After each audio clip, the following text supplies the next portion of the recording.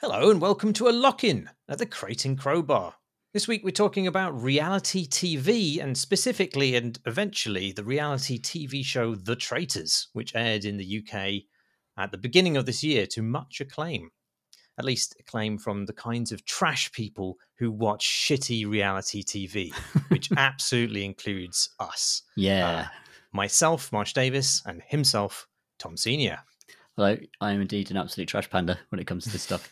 I hoover it up. Well, I was going to ask, as the sort of opening question, is reality TV actually good? Or are we just sufficiently bad that we can enjoy it? I think it can be amazing. I think it has the ability, like very few kind of dramas can do, to actually become a cultural event that becomes a touchstone for almost everyone in your office or among your family. And it's a great source of reality, sort of like it's a great source of water cooler chat, and it's also a great source of kind of it taps into that need to gossip and to really sort of judge people, which is if you talk about perhaps tapping into our worst instincts. Nonetheless, it's very very gratifying, and the way that this sheer range of reality TV shows now. It's such a huge umbrella, and there's so many different types of experience depending on the type of people you like, the type of people you hate or want to hate or enjoy hating with friends. That's all of them, Tom. Which is pretty much all of them. Like there's sort of something for everyone to get into. Whether you want The Traitors, I really enjoyed because it was basically 12 episodes and done. But things like Big Brother, it was 24/7 live streams. You could watch them just walking around. It was wild stuff, but people really got into it. So it has this ability to sort of draw people's attention in a way that so the only sort of comparable thing to Big Brother I can think of recently is like Game of Thrones. Maybe that was a kind of water cooler chat that loads of people got into it, and you could reliably have exciting discussions about the plot twists. But the plot twists sort of happen organically, mostly organically, seemingly by themselves on reality TV, and you don't have to pay millions and millions of dollars to render a dragon. Oh man, I would absolutely watch the version of Game of Thrones which cuts constantly to confessionals where Daenerys is going like, I can't believe he said that. We'll talk about the we'll get onto the weird kind of tics that loads of reality TV shows have. That thing of cutting away to a completely different room to react to what's just happened is it's very effective but completely stupid if you think about it for like a second. So anyway, we'll get onto it. What's your relationship to like reality TV? Well, I was aware that there were always shows which were reality TV, but were never called as such up until the advent of Big Brother. So there was stuff which involved, the disgusting masses projected on television. There was cooking competitions and stuff that predates Bake Off. This wasn't a new invention, but something changed around the time that Big Brother came out because, like you said, it was such a massive cultural event that consumed everybody's waking hours. I think I was at university when the first one came out, and obviously being at university didn't have anything better to do than to watch idiots chat at each other 24/7 and occasionally fry an egg. Okay, yeah. The camera's just zoomed in on them. Really, really weird. It's really weird. I feel there's something about the Big Brother that sort of metastasized into all of these other existing formats and made them more reality TV than they had ever been before. And since then, I've there's so many different splinters. Like I feel like, obviously cooking shows have imbibed a lot of that kind of reality TV medicine. Then there are dating shows, which we'll get into. There's like slice of life shows. There are sort of basic popularity contests, which hew fairly closely to the Big Brother format. And then there are sort of more overt game shows, which have a reality element to them, like The Traitors or The Mole, which we're going to talk about later. But what kinds of reality TV have you got into since the kind of advent of Big Brother? In fact, was Big Brother a big deal for you personally? This first season actually mostly passed me by, weirdly. I was kind of aware of it via articles and commentary on it. And then I got into it from the second one onwards, and I did fall into the trap. Well, not trap, I mean, I just couldn't stop watching it. I didn't watch the live streams of them kind of pottering around, but I'd watch like almost every evening.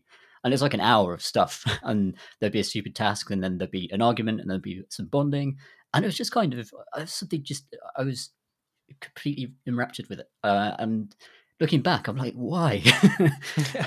Because and I think because Big Brother, even though it was a landmark in the reality TV genre, I think you're right that this does come from game shows initially. That was kind of the original reality TV in many ways.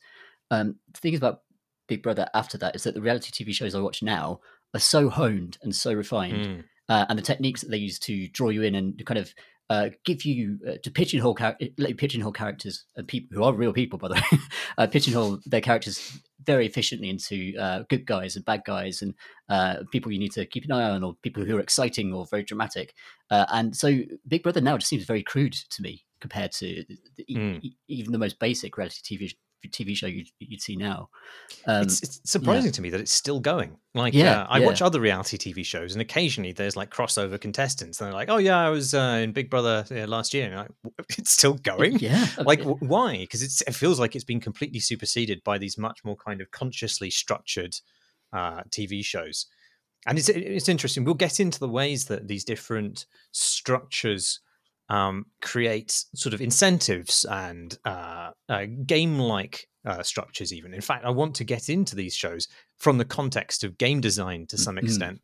But can we start off by talking about cooking shows? Because I'm absolutely in love with cooking shows. I watch I'm not a very good cook. Like, I can follow a recipe, but I have no particular kind of inspiration when it comes in the kitchen. And yet somehow I'm absolutely drawn to things like Bake Off, which is the sort of the preeminent cooking competition.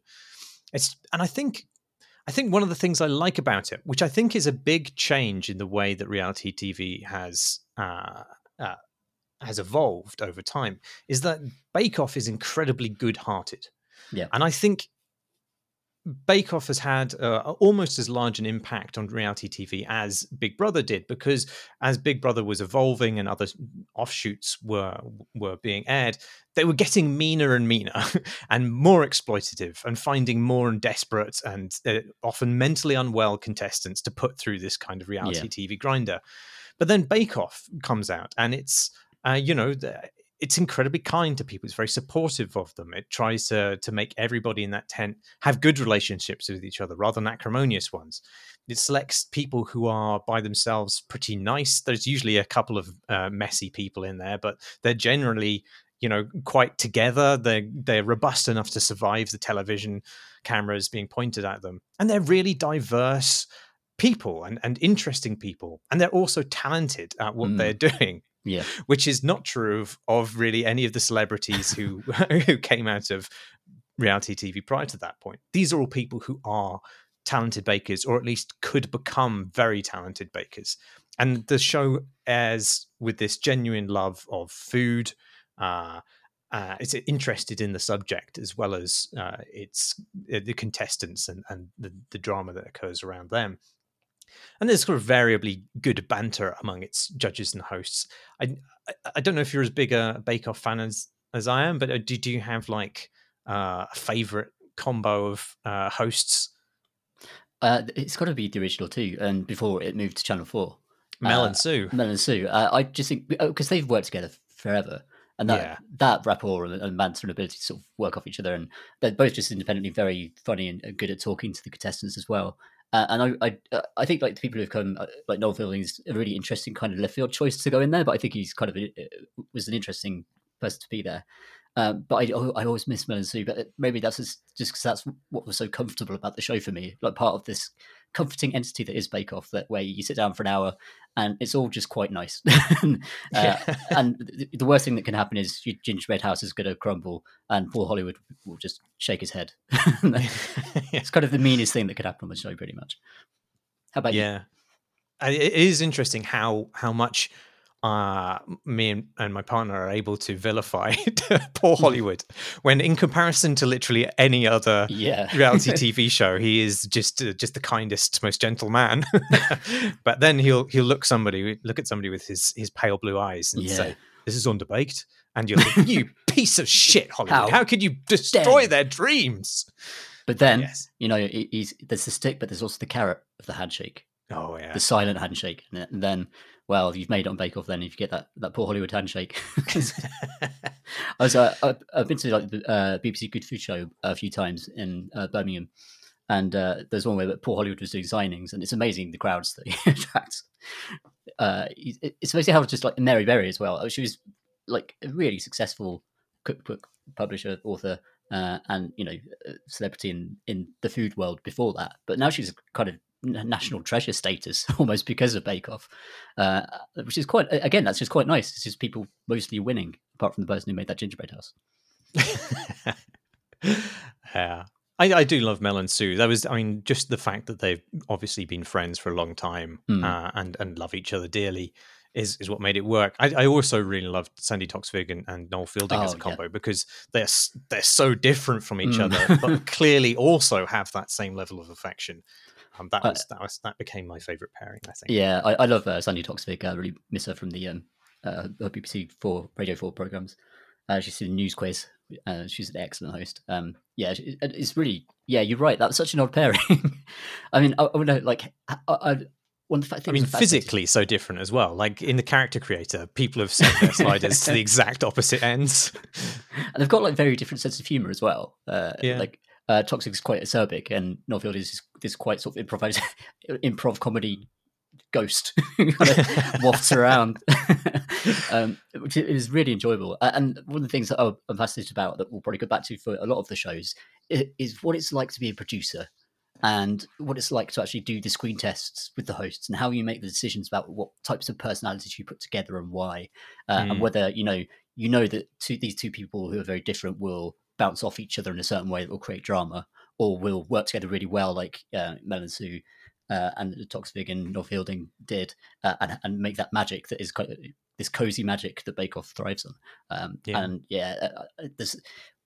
It must be so much fun to be a producer on something like The Traitors, for example. I don't know. I mean, we'll get to it, but like The Traitors is a little bit more traumatic than I think anybody involved expected it to be. Yes. But is Bake Off your favourite cooking show, or is a kind of like tier list you've got in your head of the ones you love and why? I do, yeah. So I mean, I think Bake Off is the best. It's the ultimate. But it's interesting seeing how other competing baking shows have taken little bits of that format. And so many of them are really poor imitations that don't understand why those components work in Bake Off. And they sort of jumble them together in uncomfortable ways outside of that. And I suppose this is true of like any TV show which apes another poorly, and you think, oh, well, that doesn't work because of this, But it becomes a little kind of more difficult to unpick when it's about narrative structures. But I think because reality TV relies so much on this human component that the structural aspects outside of that become very naked and visible. And so it's really clear when they aren't working. And so, I mean, going back to the game design thing, I think you can see how these different sort of structures produce different incentives and experiences. And because all of these shows are aping each other in like very marginally iterative ways, I think you actually end up, if you watch a lot of them, getting a really finely defined idea of how those structures operate or don't at all. Like that stuff even comes down to this sort of weird, like linguistic mimicry almost. I mean, I'm not only just the structures get shared between them, but also the kind of ways in which people talk get shared between these shows. And so, like, I was watching a few episodes of Anthony Porowski's, that's Anthony from Queer Eye. He hosts quite an underwhelming baking show called Easy Bake Battle. And he himself is absolutely excellent in it. He's a great and lovable host, and he has interesting things to say. But the format is just sort of quite weak. But the thing that's interesting to me about it is that they do the whole Bake Off, and the person going home today is style of elimination. But the difference is that Bake Off takes place across weeks. And so it's meaningful that somebody is literally leaving the set and going home. Whereas Easy Bake Battle is like a 2-round competition that takes place in an afternoon. Like everybody's going home after this. If somebody's not going home, that's kidnapping, Anthony. It's just weird how you see these same sort of things being regurgitated, but in ways in which the meaning of them is lost. And then by watching the ones that fail, you get a sense of why the ones that work do work. I don't know. I mean, have you seen Easy Bake Battle or I've not. Is It Cake? Is it cake? That sounds like it should be a YouTube channel where people Well, I imagine it probably is. Like a lot of the contestants on it do have their own YouTube or TikTok followings.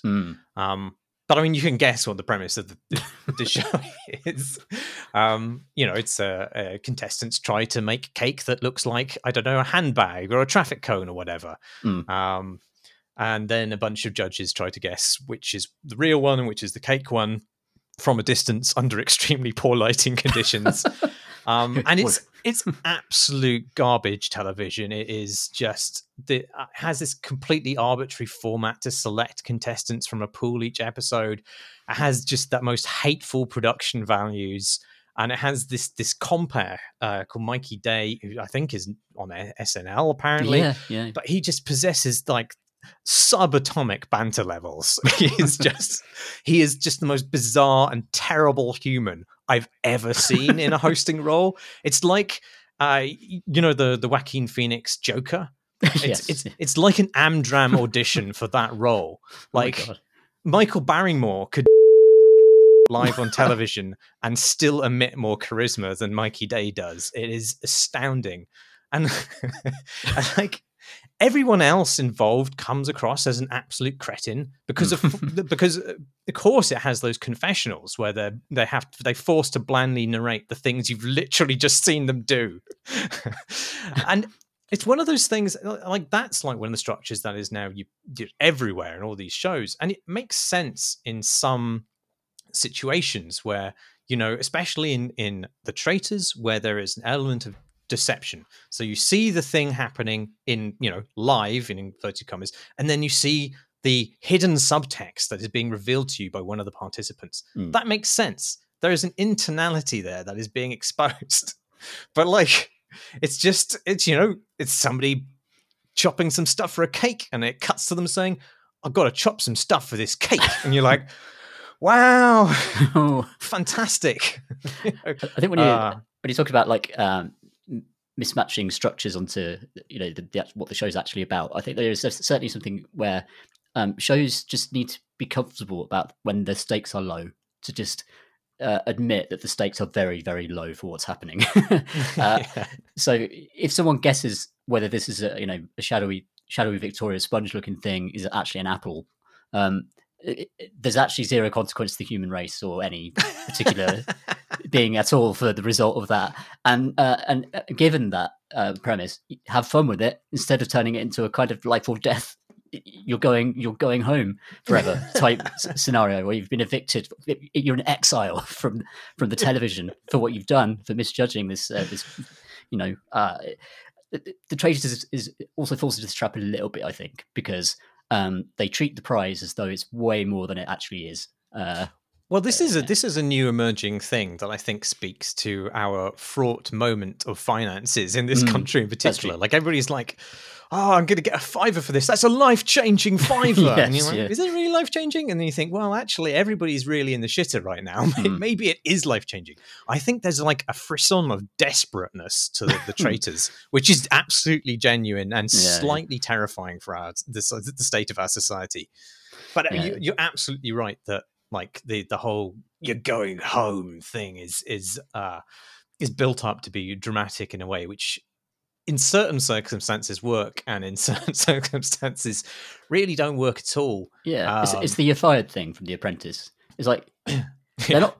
They're all doing quite well for themselves actually, and they're going to go home to their nice flat in London and be fine. They're not fired from anything. Their star has risen. They might get some book deal offers or something.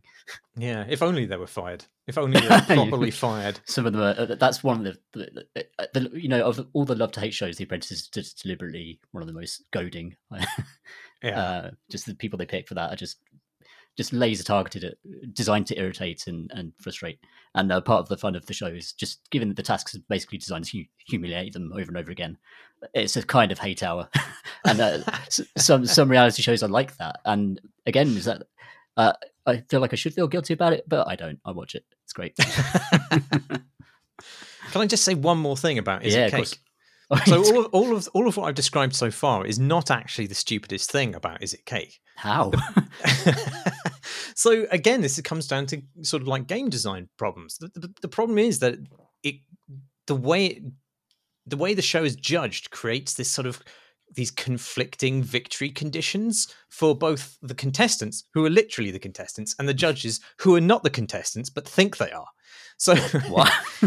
so they haven't really thought about where the audience's perspective or sympathies reside at any point. So you'd think it would be with the contestants who do all this work of Yeah. baking this stuff. And then they sort of completely fuck it out the window by presenting the judging as a mini competition that the judges themselves can win. Mm. So like you have these bakers making these cakes, and the judges that judge them are a different trio of judges each episode. They just bust in from other incredibly non-entity shows. They are so low on the celebrity totem pole that I'm genuinely embarrassed to hear their paltry achievements listed. And then I guess they're all like, they're plied with booze in the green room to get them in this buzzy mood, and they're all this like psyched up to guess a cake, and it's presented as this like exciting time pressured thing. Like there's a time limit during which the judges need to guess which is the cake, and it builds up, and there's this mad panic at the end. And did they get it right? Did they yes, they did. Oh my god, they got it right. And all the judges are high-fiving each other and stuff because they've guessed correctly, except they're not the winners, they're the judges. And then That's you really cut weird. back to the crestfallen baker whose cake has failed because it's been identified as cake, and they're holding back tears because their dreams of winning this competition have just been shattered.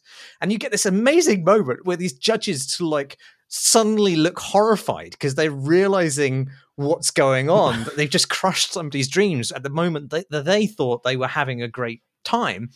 And there's this amazing emotional whiplash. It's so fucking awful, Tom. It's just the most vile, gormless farce, and I've watched every second of it. Well, that's it. That's the thing. Like, I think we have to admit that there's just masterful editing behind these things, and the rhythm of the way they cut between people and the way that they sort of build tension, even using just really cheap devices like music getting louder as the thing reaches, climax. It's just really just ABC stuff. Nonetheless, it has the power to be absolutely gripping. I think part of it is because for me, the space reality TV occupies in my brain is the sort of, I don't really want to concentrate on this. I just want to watch something and basically have it happen to me and be entertained. And that in that state, maybe that sort of those editing tricks and that sort of the pure kind of performance of it and the rhythm of it is actually more effective than the content itself and even the people on the screen sometimes. And it's almost like the formula of these things is almost half of the success of it. I find this particularly true for something like Ramsay's Kitchen Nightmares, where every single one has exactly the same arc, and it's almost like the 3-act structure for drama, except it's just Gordon goes in, eats a load of food, bollocks the kitchen. They try to get better, he bollocks them again. They do something halfway reasonable but still quite bad, and then he walks away saying, well, I've turned it around unless they're still shit, and then walks off. And it's like, it's the same every single time. I've watched 20 episodes at least of this thing, and I can't, it's just something like very satisfying about all those bits clicking into place. And the fact that there is this sort of start at rock bottom, slowly building up, slight peak potentially, and then the final night they get big opening, and then the mayor is here and everything, and the fondants are basically okay. They've done the bare minimum success that you'd expect for paying for a meal, and then he walks out off into the distance and does a quip. And it's almost like detective shows in that way. So there's really formulaic detective shows like your Midsummer Murders and stuff like that, and Columbo. Always know at the end he's going to turn around and say just one more thing. And maybe it's the rhythm of these things that's kind of addictive as much as what they're actually about, or the themes of the show at all. I don't know. Yeah, I think that's true. I think that's the reason that these things exist at all a lot of the time. You can tell when it is just format and no substance, though. Yeah, Like, that's definitely true. I think Nailed It's quite interesting because it's a show that absolutely understands how kind of trashy it is. and it has all of these kind of these formats, but none of it really matters, and it's all sort of, it's almost like a satire of these shows, like it's incredibly self-aware. And even to the point that like Nicole Byer, who hosts it, is a very funny comedian. She'll like occasionally turn to the guest judge and be like, "Isn't it wild that we have to pick a winner out of these fucking idiots?" Yeah, that's good. I tell you what though. So there is one other show which I think competes with Bake Off on its own terms. It's very much of the Bake Off format, but a lot of the things it does makes it sort of own, and that's The Big Brunch. Ooh, I've not seen it. Which is a show I think conceived by and hosted by Dan Levy of Schitt's Creek fame. Oh yeah, and he's amazing. Like he's absolutely wonderful in it. He's a lovely, warm, charismatic presence. Very funny, very cerebral as well. And which, because I didn't know what to expect of him really as a compare. And he's joined by Sola, who I vaguely know from like the Bon Appetit YouTube channel. I don't think she's there anymore because she rightly kicked off about racial discrimination there and got the CEO to step down.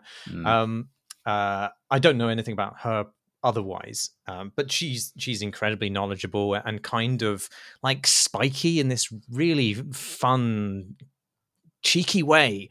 I don't think she'd like to be called cheeky, though. I don't think I'd ever call her cheeky to her face. And a guy who I didn't know at all called Will Guidera.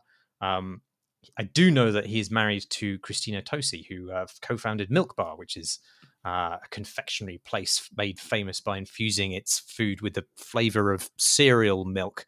And I've eaten there, and it was okay. But they are just this wonderful trio of people that's so smart and insightful, and they're characterful, and they generally want the contestants to succeed, to the extent that during one round of the competition, they felt like everybody had fucked it because they hadn't explained the parameters clearly enough to them. So they just get them to do it again, having made the parameters clearer. And there's just this sort of, I don't know, there's a sense of humility about the show. And it does things, even like to the texture of it. Whereas Bake Off has its own kind of musical character that it enforces.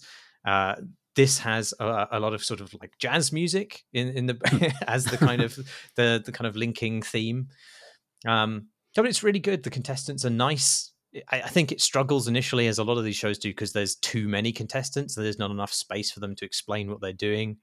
And that sort of tips you the wink to the format, because if the show focuses on a contestant for too long during an episode, well, they're up for being eliminated, I guess, this episode. And I wonder if that is a thing that these shows really need at all. Do you think the elimination format is something that is central to these sorts of cooking, particularly the cooking shows? I would much rather start with fewer contestants and see the full range of what they could do. Especially because with cooking, so I love MasterChef. I think my favorite is MasterChef The Professionals, because especially for the skills test at the start, when they're walking completely blind, and it's stuff that perhaps they should have learned at college, unless Monica Galetti set the challenge, in which case it's like, extract the innards of the sea urchin and then distill its soul into a paste and serve it on toast. And then it's like they just sort of they've become, their faces become very still, and you can see a sort of roiling panic just behind the facade. And then they just start chopping and hacking at things desperately to try and make it work. And then you'll have Mark swearing, and he'll just be like, "Oh, cook a really nice steak," and then often they can't because of the nerves, because they're not used to being in front of camera crews, and that's such a huge thing with these shows as well. When people mess up, they're in really weird conditions, especially when it comes to baking and cooking. So, for example, like, are the ovens they're using unfamiliar to them? And if they're sort of ovens running off gas stoves, are they at different heats? That's huge for whether a cake rises or not, or whether a loaf rises. And it's massive for, like, if you're overcooking a rack of lamb. And all of those things are pasted over, because what comes onto the plate is always because the stakes are so high and they're about to be eliminated or they're going to go through, everything is on this one plate of food. So one mistake throws all of their creativity and potential out of the room. And with cooking shows, I find that quite sad, because I don't know what Sarah could have potentially done in a couple of rounds. Because her fondant wasn't gooey enough in the middle. I'd much rather they sort of skip the first few rounds, where there are loads of them, and just had 10 who competed like over and over again, and then they went down to 5, and then there was the final 2. That would be more fulfilling and interesting to me. And I feel like I'd see more cooking, which is, especially with MasterChef, it's supposed to be all about technique and innovation and being creative, and then trying to get to the next level, especially for the professionals. They might be head chef somewhere, they want to get their own restaurant, maybe get a star one day. That's real stakes. That's someone's real life on the line. And the Traitors too, it starts with 22 people. 22. And the episode is like an hour long, and you're only really going to get to, you're only going to remember 3 of them, really, realistically. And no matter how many kind of talking head bits they do. And I do wonder why they get so many people in. Maybe it's just because it lowers the risk of them not getting any material at all. If you have 22 people, there's more chance that someone is going to clash with someone, or groups are going to form, alliances are going to form. Whereas if you only have like 5-10 people, maybe that's sort of, if everyone sort of gets along, maybe you don't have a show when it comes to something like the Traitors. I think that's maybe easier to cope with in a show which has like the substance of it is purely social, like the Traitors.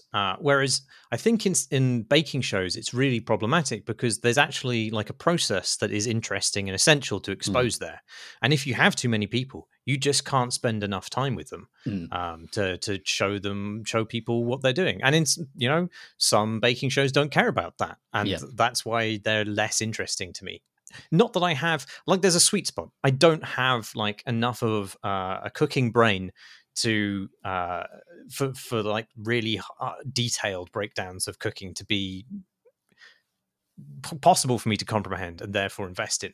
But there is like a medium rare point where it's just enough information that I understand the stakes and the complications, but it's not too much information. I think like one of the Iron Chefs, I think it was called Iron Chef Quest for an Iron Legend, which was maybe on Netflix, hosted by Alton Brown and Kristen Kish, and that was a bunch of. They may have already been Iron Chefs. I'm not sure. They were like famous chefs, basically doing battle with each other. You only get 2 chefs and their teams in the kitchen at any one time. And I think that did a good job because they were doing incredibly complicated things, but the show did a good job of dividing the time and having things be explained, the significance of certain kind of endeavors and the time pressures that were people under, without kind of detracting from the ticking clock too much. There was a show called Baking Impossible, which I absolutely don't recommend. It's another shameless bake-off in rip-off in format, but it has this unconvincing twist of pairing bakers with engineers and having them construct robots out of edible substances. What? But ultimately, like, this robot would ultimately shudder down like a course and then serve some sort of pudding to the judges. And it was a really weird show. Like, just the choice of people it had to judge it. So it had this, like, I don't know any of their names. I had this like leather jacket clad American popular science dad guy. I don't know what his role was. I suppose he was there to judge the engineering element. And I had this like, I don't know who this guy is. Like, who's quite funny in the end, but he appears like this frail Irish child who I guess is like either from TikTok or the Victorian era, and then a very prim lady who would like tell people off about the quality of their ganache that was served to her from the heart of a robotic scorpion. And the host is a magician, which is again. Well, I think it's even weirder because at no point is it alluded that he is a magician until like 3 episodes in. He just disgorges a whole donut and it's like, ta-da! But the problem essentially with this whole setup is, I mean, it's fucking stupid. There's literally no reason that anybody should be interested in making robots out of gingerbread and fruit leather. But like, the 2 parts just don't really sit well together, and the fact that the quality and the process of the baking is always going to be eclipsed by the need for it to be robotic in some way. And the ambition of the robotics is always going to be hampered by the material restrictions. And there isn't just, and because of those two incredibly difficult tasks being slammed together, there's no time to explain what anybody's doing in any level of detail. Unlike Bake Off, where you're on the edge of your seat every time a meringue is decanted. And so the result is that all of it looks shit. Like, I mean, I guess it looks amazing for like a velociraptor made out of pecans or whatever, but the bar is set quite low because of that innate compromise, and it just never escapes that.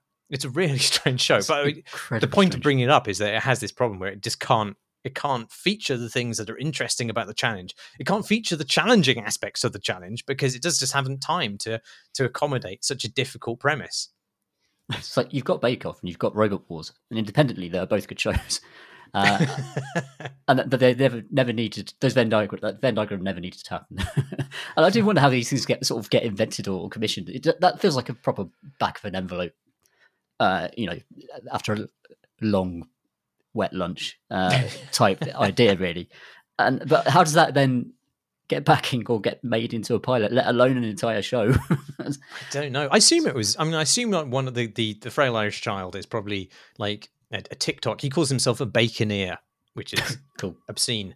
But like, I assume he has like a TikTok channel where he just makes a bunch of weird shit out of food, and that's done really well. And so Netflix were like, "What's zeitgeisty? What are the kids like?" and signed it on that basis. But yeah, as a thing that supports a wider competition, nah, it's not this one. No. Oh. Should we talk about dating shows? Yes, this is fascinating to me. The way that as dating has moved like increasingly online and into apps, it's become increasingly sort of parceled out and defined in really odd ways by a variety of very strange reality television shows. Which also, as a kind of side note, a lot of this stuff supports people's kind of Instagram careers, and a lot of the people who want to become influencers or already are influencers coming into these reality shows and wanting to shine and then get deals. So there's a kind of meta layer to these shows as well that also makes them doubly interesting, I find. I think the one I've watched most recently, which was early last year, I think, is Love is Blind, where you get a bunch of contestants on one side, a bunch of contestants on the other side, and they never see each other. But what they do is they go into these booths that are separated by an opaque screen. So they never see each other, but they talk to each other, and they lounge around on couches and help themselves to the minibar, and they just sort of, chat and get to know each other. And then at one point, they towards the end, they get to decide if they want to marry someone. Wow, that escalates quickly. Yeah, so it's a big thing, and it's kind of half Big Brother because it's half them sort of hanging out on each side of the divide in their kitchens and sort of chatting, say, "Oh, I really like this person. I really feel like I've made a connection," and then part of it is them in these really intimate kind of weird booths with the person on the other side of the screen, and having sometimes weirdly intimate conversations, and you start thinking, well, what I always think about these things is sometimes the contestants become so familiar with each other, like almost to a point that it doesn't seem like it could possibly be real. But the more I've read about behind the scenes stuff, like apparently people do forge these really intense relationships in these trapped environments, and it's part of the kind of pressure cooker nature of these shows, of just confining people to hotel rooms, only let them see other members of the cast. And because they have to stay in those hotel rooms because they can't leak anything. So they're often kind of sequestered aside, even as, in The Traitors, 2 people are eliminated before the show even begins. And they just have to sit in a hotel and not talk to anyone until they were reintroduced into the show later. And it's a kind of, there's a darker sort of psychological experiment side to this that it sort of pushes certain personalities into very intimate and kind of revealing and exposing situations, and they're incentivized by their often their need to achieve a degree of notoriety online to further their career as influencers. And what results is tears, breakdowns, screaming, people running away from the altar, and a bride running out of a church and falling into a ditch is part of the show. And again, it's the kind of rubbernecking thing. I could not stop watching it. It was just so fascinating to see these people just seem to form these bonds so quickly in such a strange alien environment, while also just questioning, is this real? Because a lot of it seems so staged, especially when it comes to the end and they have to sort of live with each other for a bit before they decide if they really want to marry each other. It's such a strange, for me, that's one of the weirdest ones. And I'm going to be fascinated to see season 2, because there's going to be, I'm deeply into this, obviously.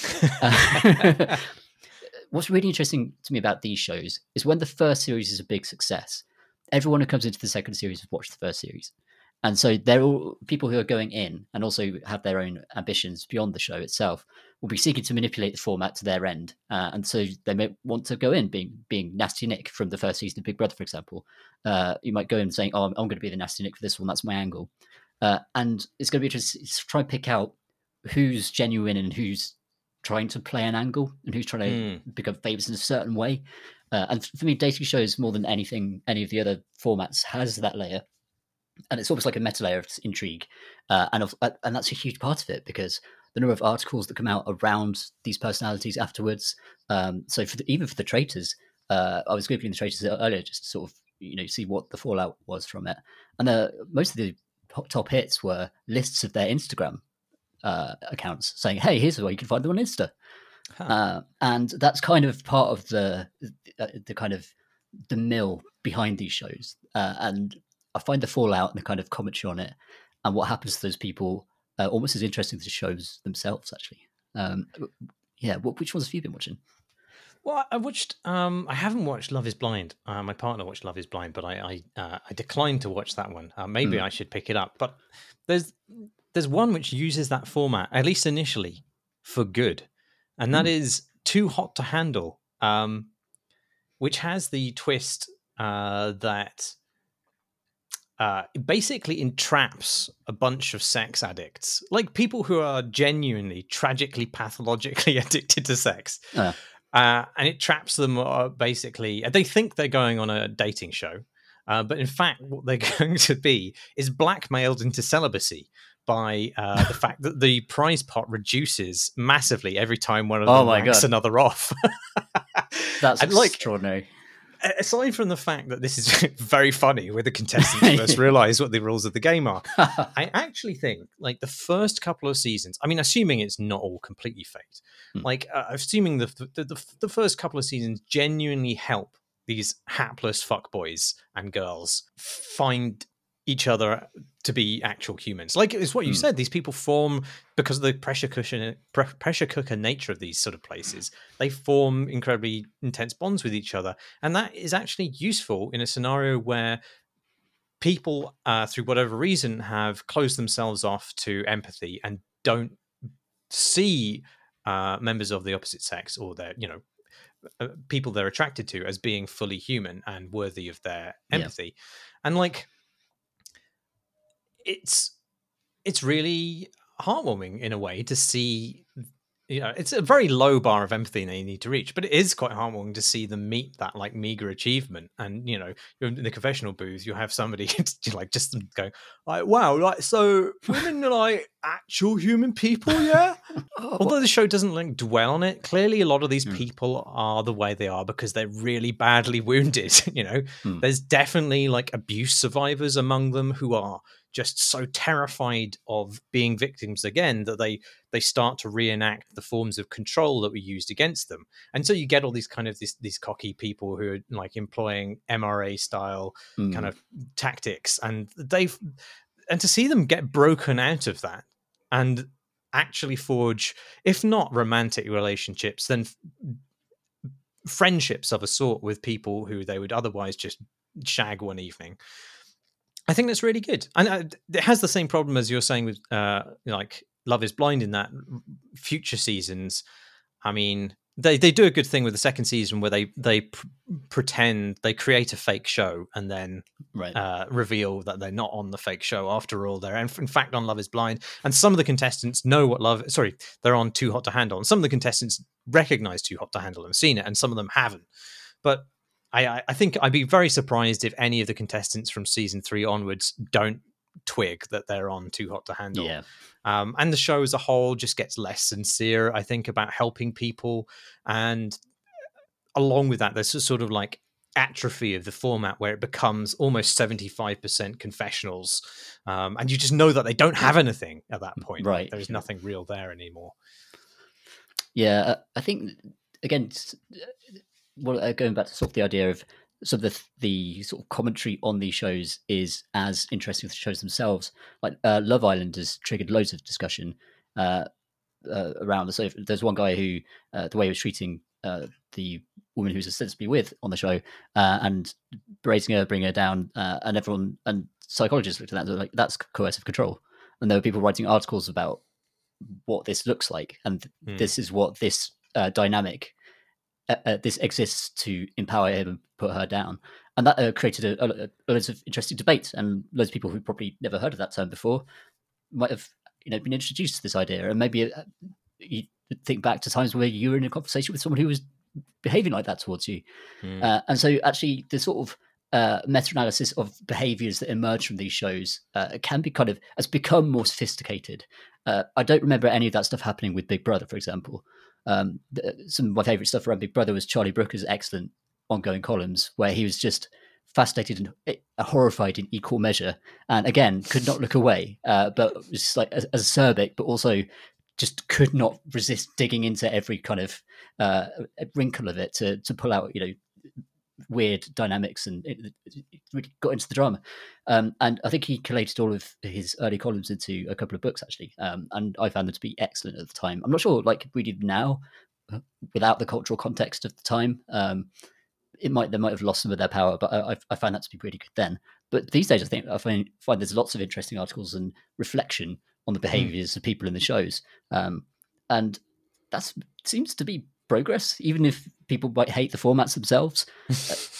At least it's kind of an avenue for discussion about how people treat each other sometimes. Not all the time, but sometimes. Are you into the reality TV shows which aren't really real? Which is to say, the sort of the structured reality ones, to use a phrase which you literally just told me before the show, right? Jamie Britton, our friend and fellow podcaster, said this to me, and I was like, "Oh, that is just such a beautiful phrase to describe these things." And it's like Made in Chelsea and things like that. It's where they're basically socialites, and they're falling out with each other and dating each other, and starting business ventures with each other, basically, but mostly going to parties and looking pretty and dressing in great suits. It's kind of a huge part of it. But the discussions they have are just so shot with multiple cameras cutting between them. The cadence of the discussion is purely, it's a fictional construct. It's the sort of discussion you would see in a badly written drama. And yet you're supposed to believe that this is really happening in real time. And the fascinating thing about them, the reason that I can't watch them really, is because trying to guess what's real and what isn't is futile.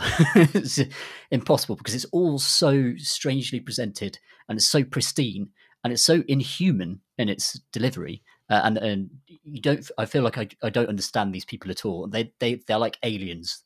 They've landed. They've observed reality television from space, and they've plopped these beautiful people out of some silos, and they've made them bump into each other like characters of The Sims, and have incredibly staged conversations about how I'm feeling much closer to Johnny these days. Oh, are you? Well, I used to be dating Johnny. Are you sure? Very. It's like watching Captain Scarlet. Like it's sort of like the kind of weird, jerky mannequin mechanisms. It's I find it quite disturbing, but people love it, and I feel like I'm missing out on something.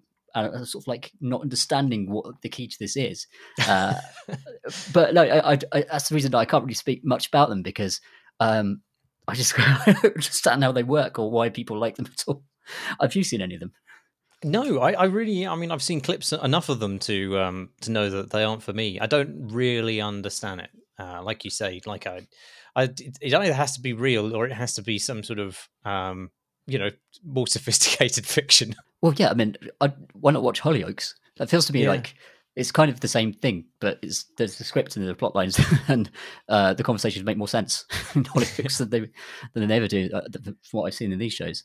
But yeah, that's a whole sort of strata. There's so many of them as well, and I think maybe that sort of chimes into like a particularly American series, like the Housewives series that kind of revolve around just wealthy socialites who are just kind of living their lives, and the various sort of Kardashian programs as well.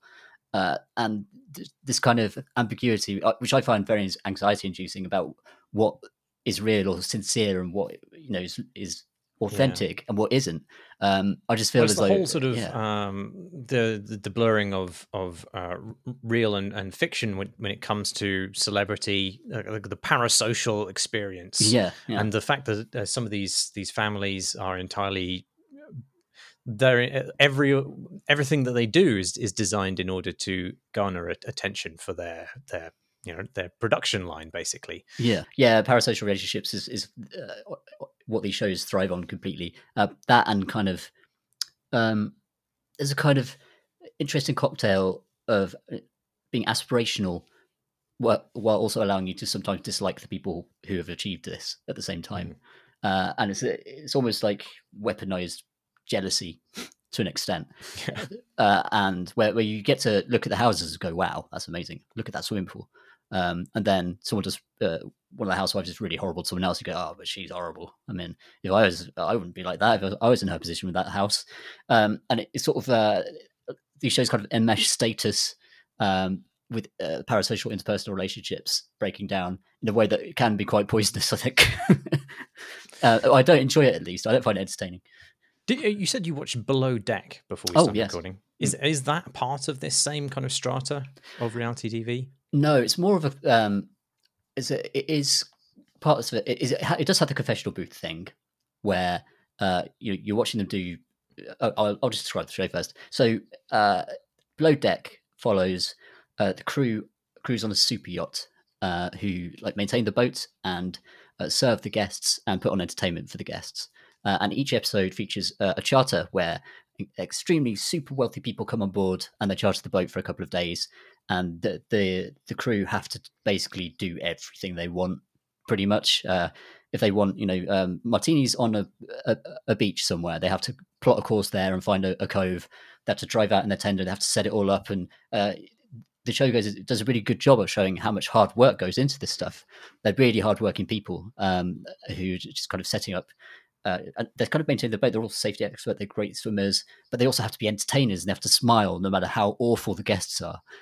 So some of the guests come on and some of them are okay, but obviously some of them are absolute just slime balls, totally horrendous, just demanding, demeaning towards the staff.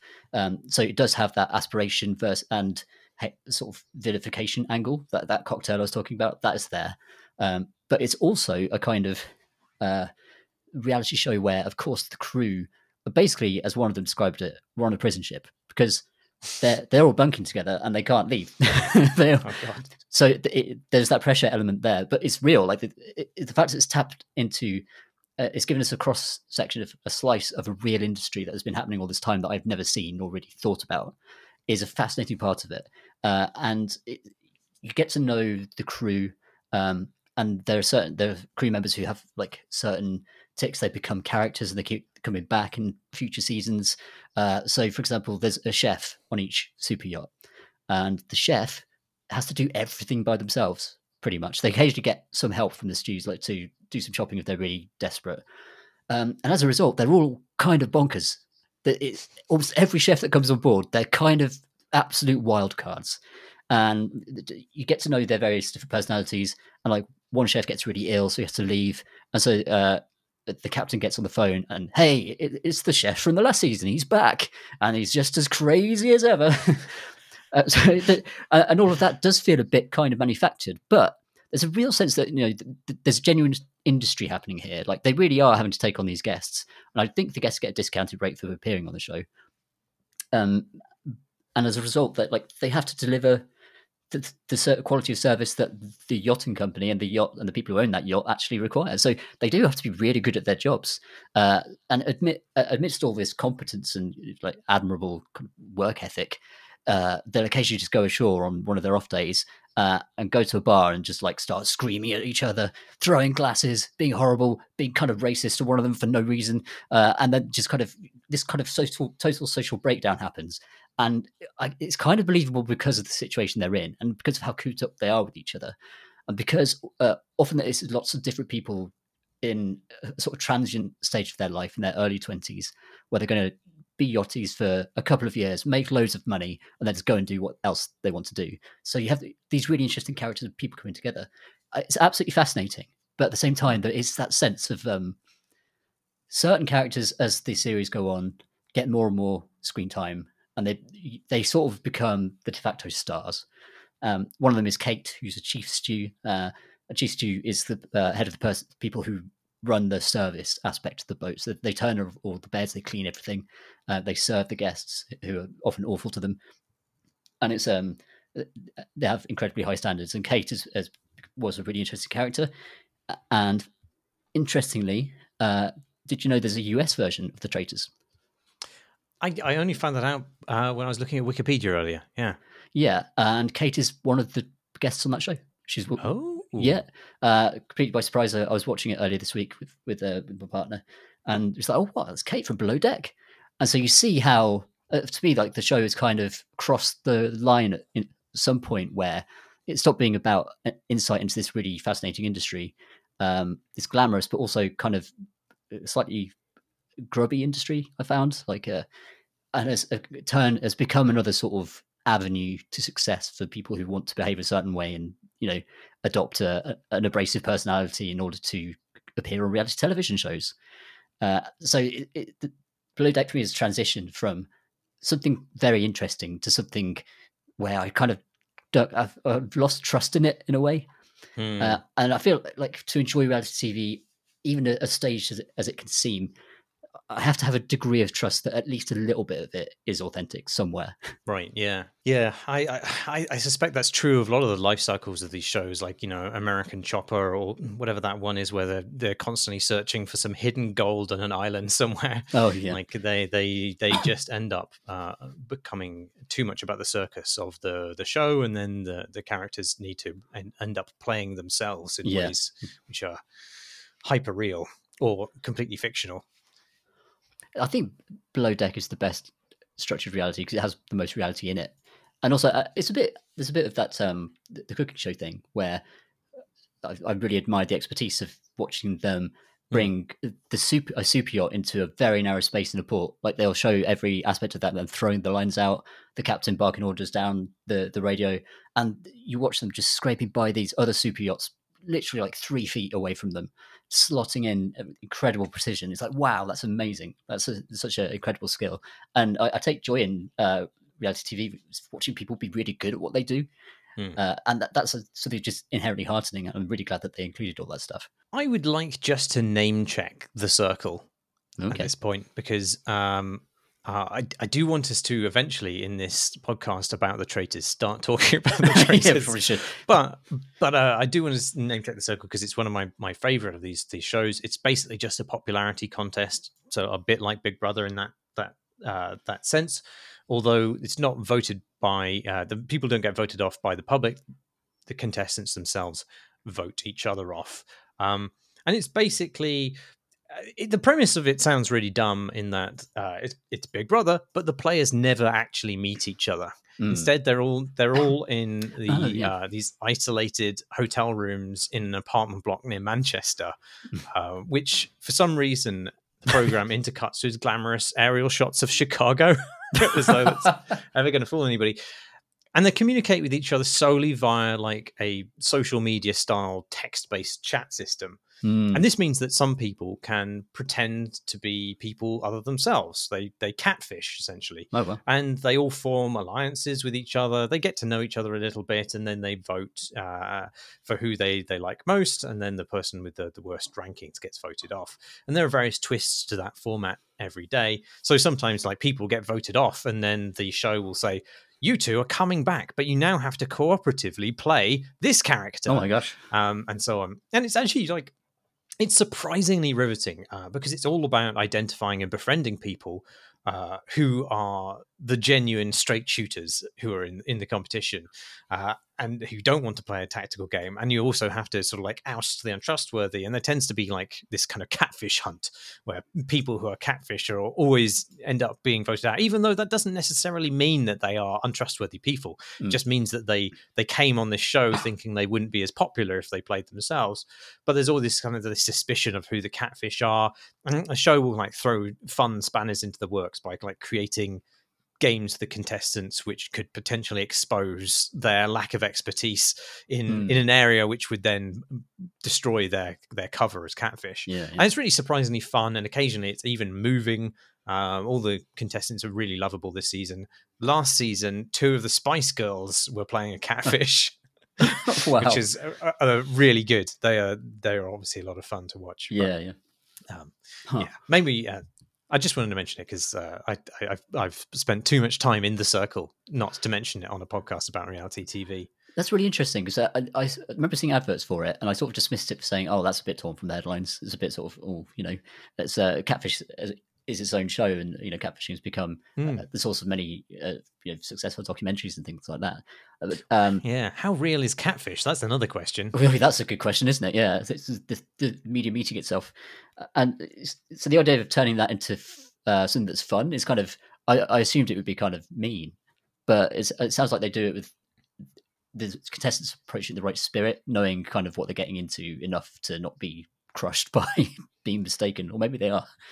I mean, there's a bit of drama that a lot of the people they have on the show say they operate in a heightened register. But I don't think any of them are brutalized by the experience. Generally it's done in good humor, and this season is great. And again, like I think we'll get into this when we start talking about the traitors, but there is some of my favorite people on that show have been the ones who are forced to play strategically, and then you see quite a lot of their calculation. And it's one of the few reality TV shows that doesn't cut away to confessionals, because they can have this text conversation and they can be editorializing, explaining their thinking at the same time. Yeah, it's really so good. It doesn't need to cut away to this confessional, because they can literally, the producer will just say, "Can you explain why you said that?" You don't hear the producer say that, but then you get the contestant explaining, I'm trying to make her think that this, and so forth. But it's quite good in that sense. Shall we move on to the 2 shows that I wanted to talk about, really?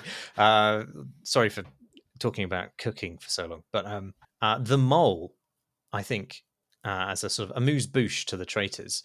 So there's 2 versions of this show. There's like an early 2000s version of the show. Maybe it was in the 90s as well. I've only watched 2 seasons of it. I've only watched the celebrity seasons, which are the only ones that are available, I think, on Netflix. And there's also a new version of the show, which was also launched on Netflix with non-celebrities. And the premise is that you have a bunch of contestants who each day do a bunch of challenges to earn money. However, one among their number is the Mole, someone who has been hired by the show to sabotage the efforts of the contestants, which is an exciting premise. However, to ensure that the Mole remains a threat throughout, so it wouldn't work if you could vote the Mole off, for example. Yeah. So instead of having a voting system, as you might expect, they have the players conduct a secret quiz each evening. I mean, not secret, but private quiz for themselves, where they have to answer questions about who they think the mole is, some of which is specific, like what's the name of the mole, and some of which is more general, like what's the gender of the mole, or even like things that they may or may not have observed during the course of the day. For example, like what color livery was on the car that the mole was in during the so-and-so task. And those kind of more general questions, especially the questions that people might just have missed if they weren't taking notes all the time, that allows the players to sort of a kind of bit of space to kind of hedge their bets. And some players, like because at the beginning of the game, not clear who the mole is, some of the players will sort of split their answers. So it could be lots of different people based on the outcome. They'll do the quiz badly in a way, but because the only the lowest scoring contestant of the quiz gets ejected, by hedging your bets early on, you may actually be far enough in the rankings to escape being ejected from the game. in the way it worked out, like the celebrity version from the 2000s is quite entertaining, because I think the contestants are not in any way strategic thinkers, but are in fact absolute fucking egomaniacs. And they just descend into abject paranoia and hysteria almost immediately. But when it comes to the new version, which is full of people who are seemingly quite intelligent and strategic, it actually ends up making the show barely watchable, because the problem is that the questionnaire incentivizes the real players to also pretend to be the mole. Yeah. So because if they take suspicion that way, their fellow contestants will answer the questionnaire identifying them, and then those people who answer so erroneously will then be the ones who are ejected from the game rather than them. So the result of this is that everyone starts to openly sabotage the tasks in ways that just get increasingly ridiculous. And at points you have contestants who are just brazenly trying to out stupid each other. They're trying to drag a sled up a hill, and one of them's just like, oh, I've forgotten how legs work. And it's not only incredibly visibly frustrating to the few contestants who actually want to complete the task successfully, but it ends up being kind of shit to watch, because naturally you just want to see things get done, and there's nothing gratifying about a bunch of clueless people pretend to be even stupider than they actually are. And then the other thing is that the show doesn't tell you who the mole is. The whole thing is trying to keep you wondering who the mole is until the very final episode. Obviously, the mole never answers the quiz incorrectly, so they're always there until the very end. Yeah.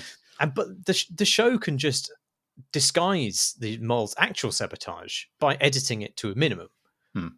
And so it makes it very difficult for viewers to guess who the mole is until the finale anyway.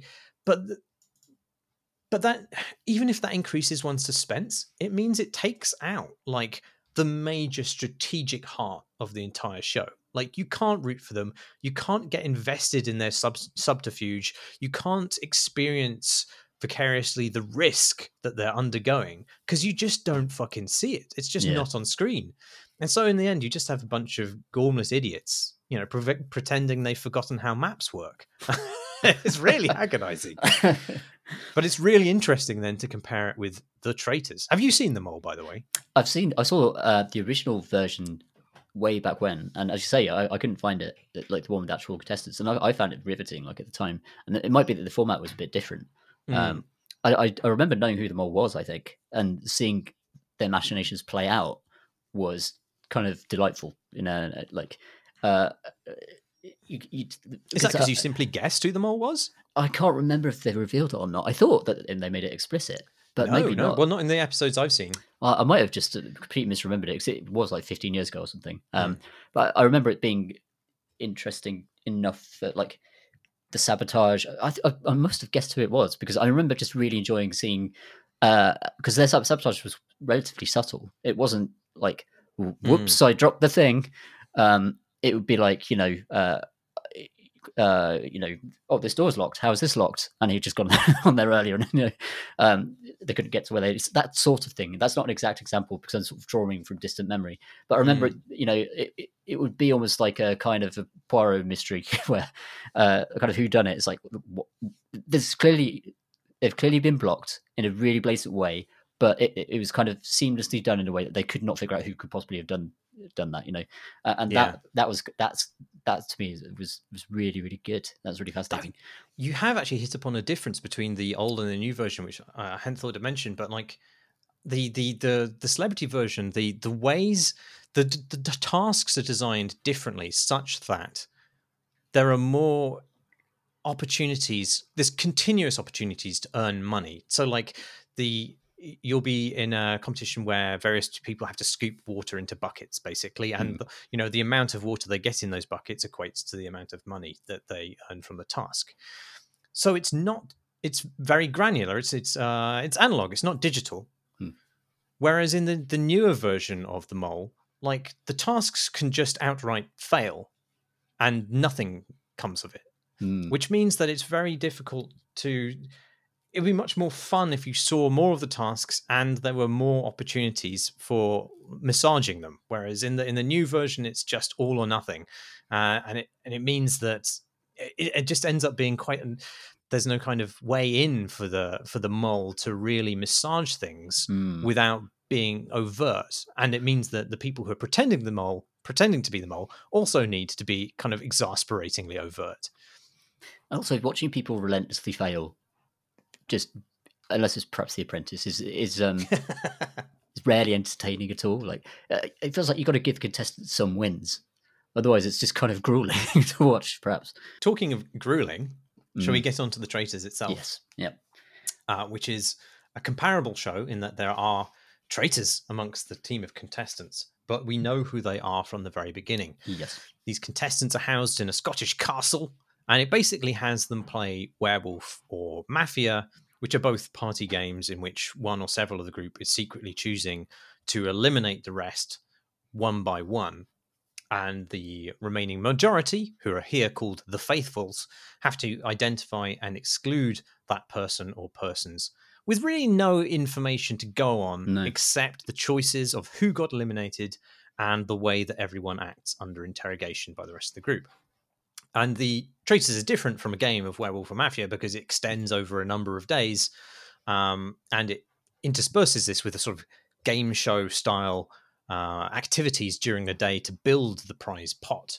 But unlike the mole, there's no reason for the traitors to ever sabotage this effort because once everybody's collaborated in building this prize pot, if there's a traitor in the last surviving trio of contestants, they take it all. Or is it 4 contestants? Last surviving 4 contestants, they take it all if they're still in and haven't been voted out. So unlike the mole, you know who the traitor is from the start, and it's great and unexpectedly brutal. And also, it's brutal, but also heartwarming at the same time. And I think it's laser targeted at the Christmas break. A lot of the design of the show, to me, feels as though it's got that Agatha Christie feel because it's set in this extraordinary castle in Scotland. And they all go in, and there's the traitors. There's lots of kind of the trappings of it are wonderful. So the traitors, when they choose who they're going to murder that evening, they walk very slowly with lanterns and cloaks, hooded cloaks, up into a turret in the castle, and then they all pull back their cloaks and have a discussion about who they're going to murder. And there's a real sense of fun to the setting.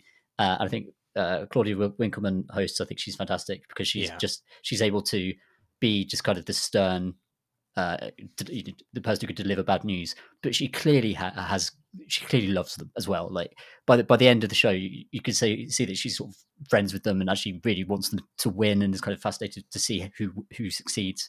And one of my favorite moments is the bit where she's walking away at the end, and the mic's on, and one of the winners just starts swearing with delight. She's like, "No, this is the final shot of the show. You can't go swearing like that." And I absolutely love that they left that in. And to me, that's kind of one of the things that really separates the Traitors from other shows, is that all of its kind of theatrical trappings are so fun and over the top that it kind of lends an air of it's kind of quite camp, and yet within this framework, brutal accusations, just bizarre leaps of logic, absolute galaxy brain conspiracy theories about who might be the traitor. And the fact that they show all of their workings, and you get a lot of the logic. I say logic. A lot of it is just absolutely bonkers. I just don't like this person, except I need to justify it by saying that at dinner when everyone lifted their cups to cheers, you didn't lift your cup, and therefore that raised suspicion.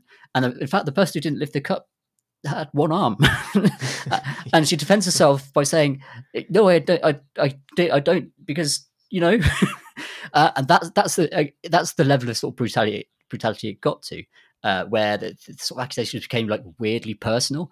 And one of the great things about the show for me is how diverse the people are. Like, they're people of different ages, of backgrounds, and they all have just like really different perspectives, and they all have their own biases as well.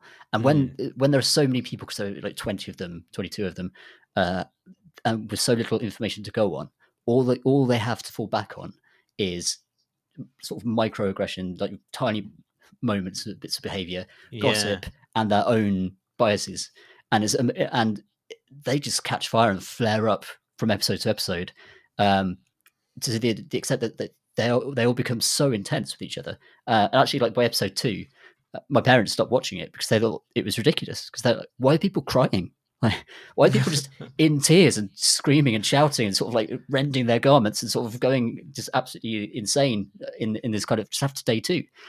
But that dynamic continues, and to me, I believed it. Actually, I don't know. Did you? Oh, I don't think it was faked. I No, think I don't think so. I think they had.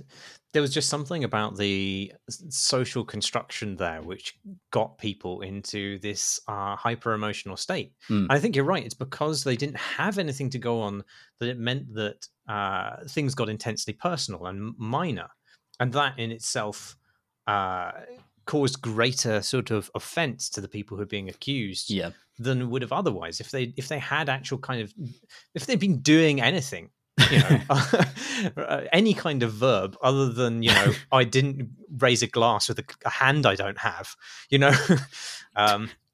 It's, I think the instant mistake of the faithfuls is that they believe or act as though the traitors are going to be evil or in an overt way or irritating, whereas, you know, rather than just being contestants on a game show just like them. And so it means that not only do they start attacking people for like conspicuous but very minor character flaws rather than anything that would be strategically useful as a traitor, such as being invisible, but they also feel free to do so with like the maximum vitriol of righteousness. And like it goes through like stages where initially it's just, it builds up to this incredible, brutal free-for-all. And then over the subsequent episodes, they begin to kind of get a handle on their emotions and start to realize that by making these decisions in this emotional state and they're looking for the wrong things a lot of the time. They start to be a bit more kind of circumspect in the way that they approach the puzzle before them. Although at no point do they really have anything to go on, which is, I think, one of the strengths and also the weaknesses of the show. Like, I think in our friendship group, we all said that we ended up wanting the traitors to win for at least a large part of the show. And I think that's partly because, I mean, it's partly because a lot of the faithfuls are actually quite unlikable.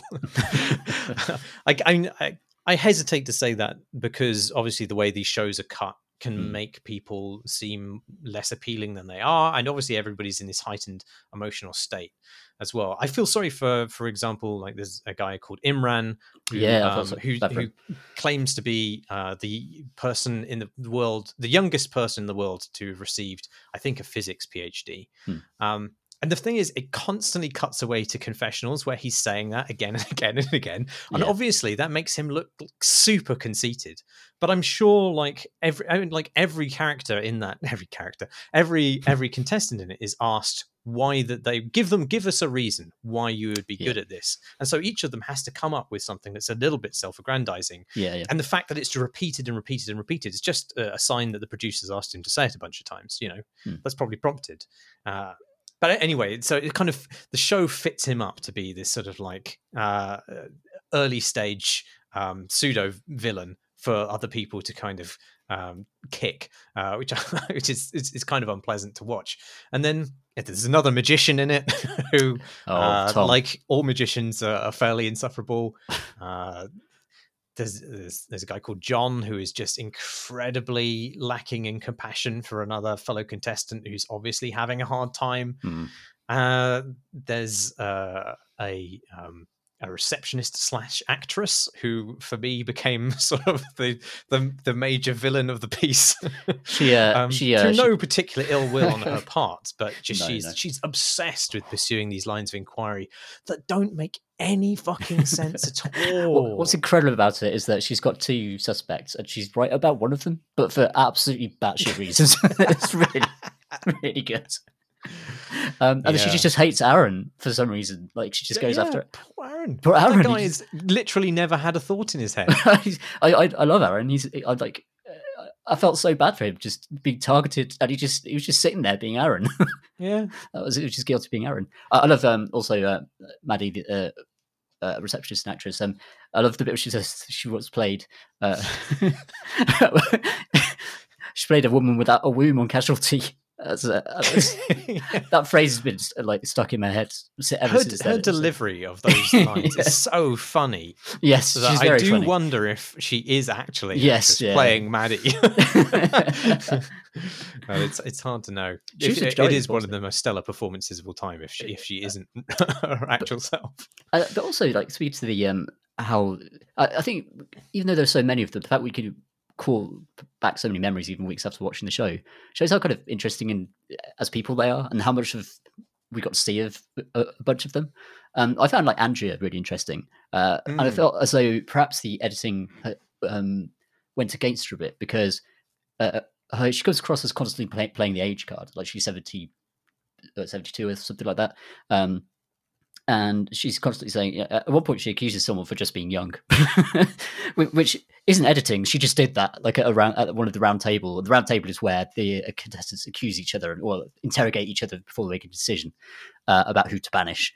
She's just like, well, only young people could do this, and then get a young person to do this. So you're the youngest one, so I'm voting for you. Pretty much was the logic.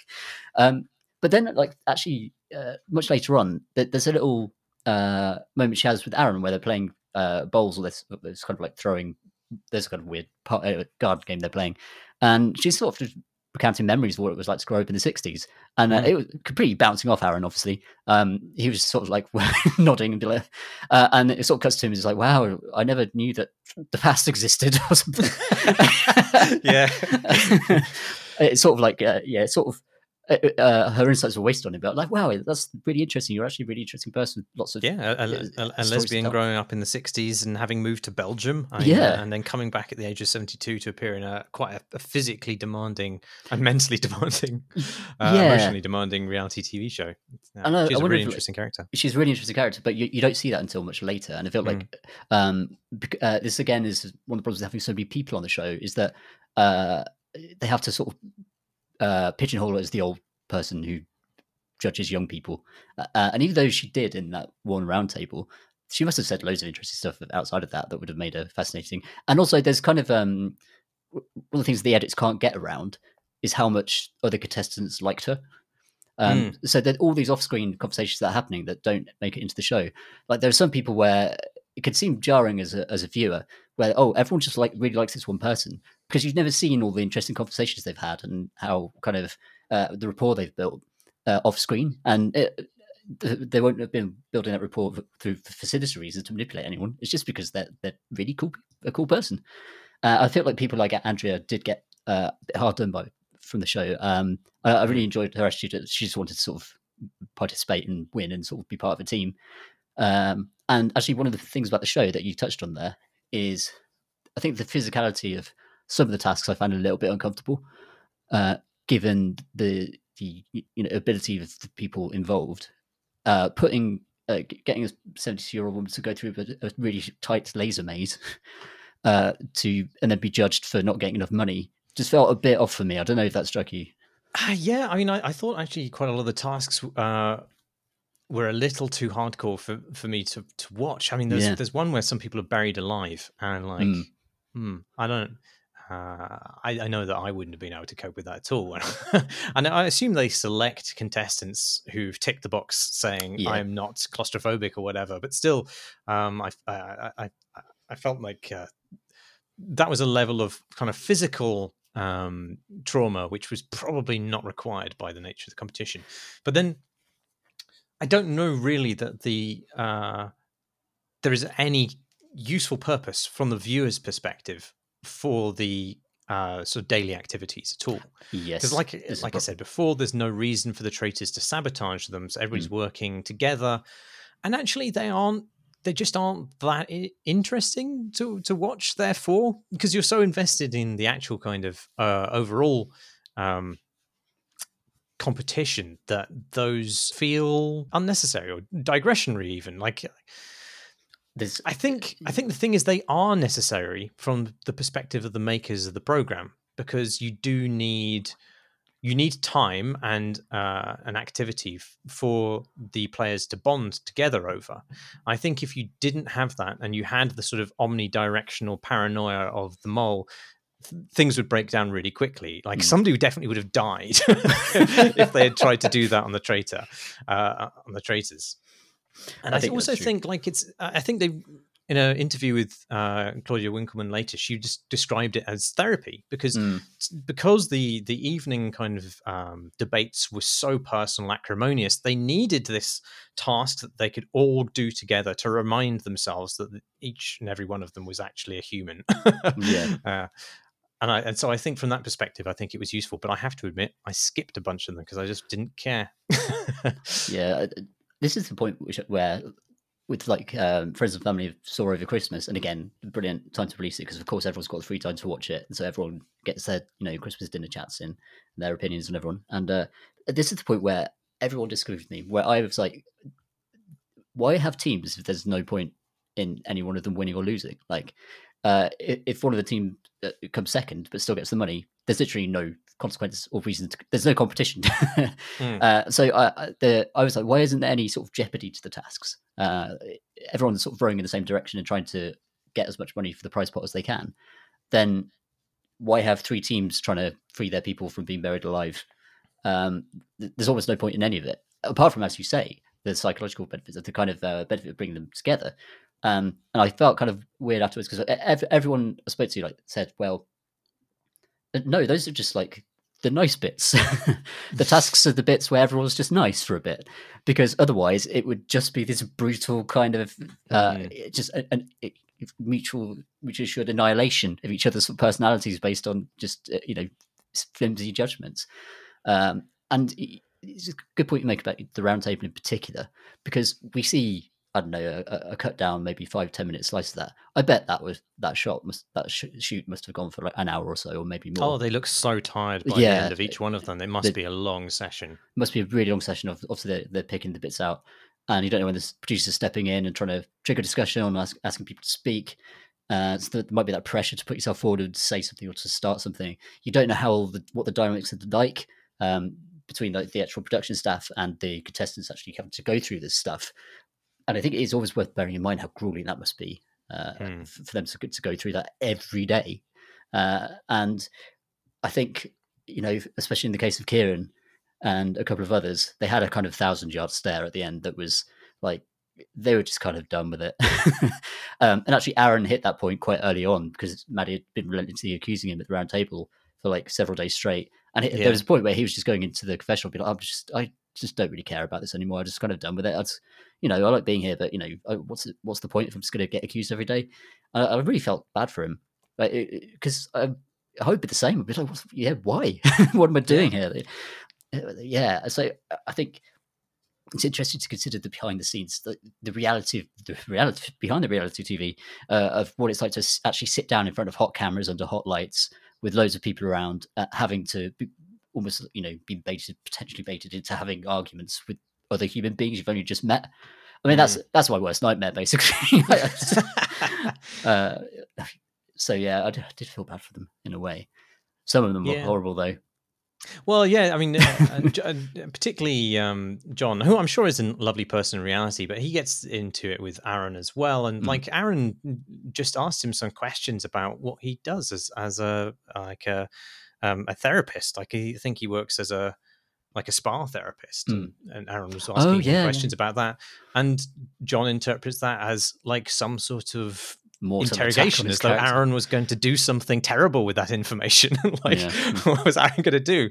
And he's completely unsympathetic when Aaron ends up in tears, and I don't know. Yeah, so it's gruesome to watch. But I think as well as being like sort of the faithfuls basically are responsible for reaching that level of drama almost instantaneously. Like they are far nastier to each other than anything that the traitors themselves invoke. And for that reason, it's hard to sympathize with them as a group, but also like they don't have anything interesting to do with what they've observed, and I think that makes them difficult to sympathize with. Because by contrast, the traitors have strategy at their disposal. They get to discuss things privately. They get to discuss who they're going to eliminate privately and what the effects on the group of that will be. Inevitably, that invites you to think about their situation, put yourself in their shoes, and think about what would be strategically wise to do. And there's nothing, you can't do that with the faithfuls. I mean, the only thing you can say is, oh, I guess correctly, be more right. That's the only kind of strategy that the faithfuls have. And things get more interesting, I think, when the faithfuls get the opportunity to earn shields, which are these like boons which give them a chance at avoiding elimination by the traitors. And that changes the traitors' tactics, because they just simply a group of faithfuls having the potential to have shields means that the traitors are unlikely to pick any of them for elimination that night, because it could end up eliminating somebody who can just deflect the elimination instantaneously. But I think the game could have done with more ways in which the faithfuls could, if not like identify the traitors easier, then like exert some sort of strategy. Because it's very difficult for you to put yourself in their shoes when it comes to the kind of that larger competition. I don't know if like there's a limit to that they could impose, however, right? Because the show ultimately needs to air for 12 episodes, so they can't give the faithful too many tools, because then could end up with all the traitors being booted 4 episodes in. And I don't know if they could sustain like a traitorless. I mean, I imagine it could actually, with the amount of paranoia that was going on. But I don't know. Do you feel like they should allow the traitors to sabotage missions then? You know what? I have had my mind changed about this, because initially I was like, there has to be some sort of jeopardy, not like a total fail. That's way too much. But it feels as though if there's a way for the traitors to siphon off money for their own pot, something like that. I think the shield is the only game mechanic that exists in the tasks at all. Like all the rest of splitting into teams, racing around, all of it is meaningless basically, because everyone's trying to do the same thing as fast as they can. And as Claudia Wickman observed, like it is supposed to be the positive part of the show, and obviously it did make get us to bond a bit and work together. But I don't know. There's sort of feels like a bit more structure to the faithfuls. Workings might be useful. I mean, I don't know, it's very used to sort of armchair game design and stuff, because the show is great, like it's really good, and like it probably doesn't need fixing at all, really. Yeah, but because it's obviously hugely successful. But it's stuff like imagine if, for example, I don't know, the faithful one night they get to people are chosen to run supper clubs, but they get to choose who to invite. And they're dining in separate rooms, something like that. A bit of structure to, and then suddenly people are thinking about, well, why did they invite him and not me? I thought we were friends. I thought something like that. Just a bit of texture to the faithful side of things, because it was kind of chaos, because it's basically a random chat in the billiards room. Some people get together near the toilets, and then some people are over here, and maybe that's better for the dynamics. Maybe you get more stuff that way. But as a viewer, it felt kind of chaotic, and it sort of painted the faithful, made them look stupider than I think they are. Because if I was actually in the situation like that with so many people around and so little information, I would probably be making stupid judgments as well, and coming up with Maddie style, actual kind of conspiracy wall, photos everywhere, or the picture of JFK over there next to John, and just kind of really get into the root of things.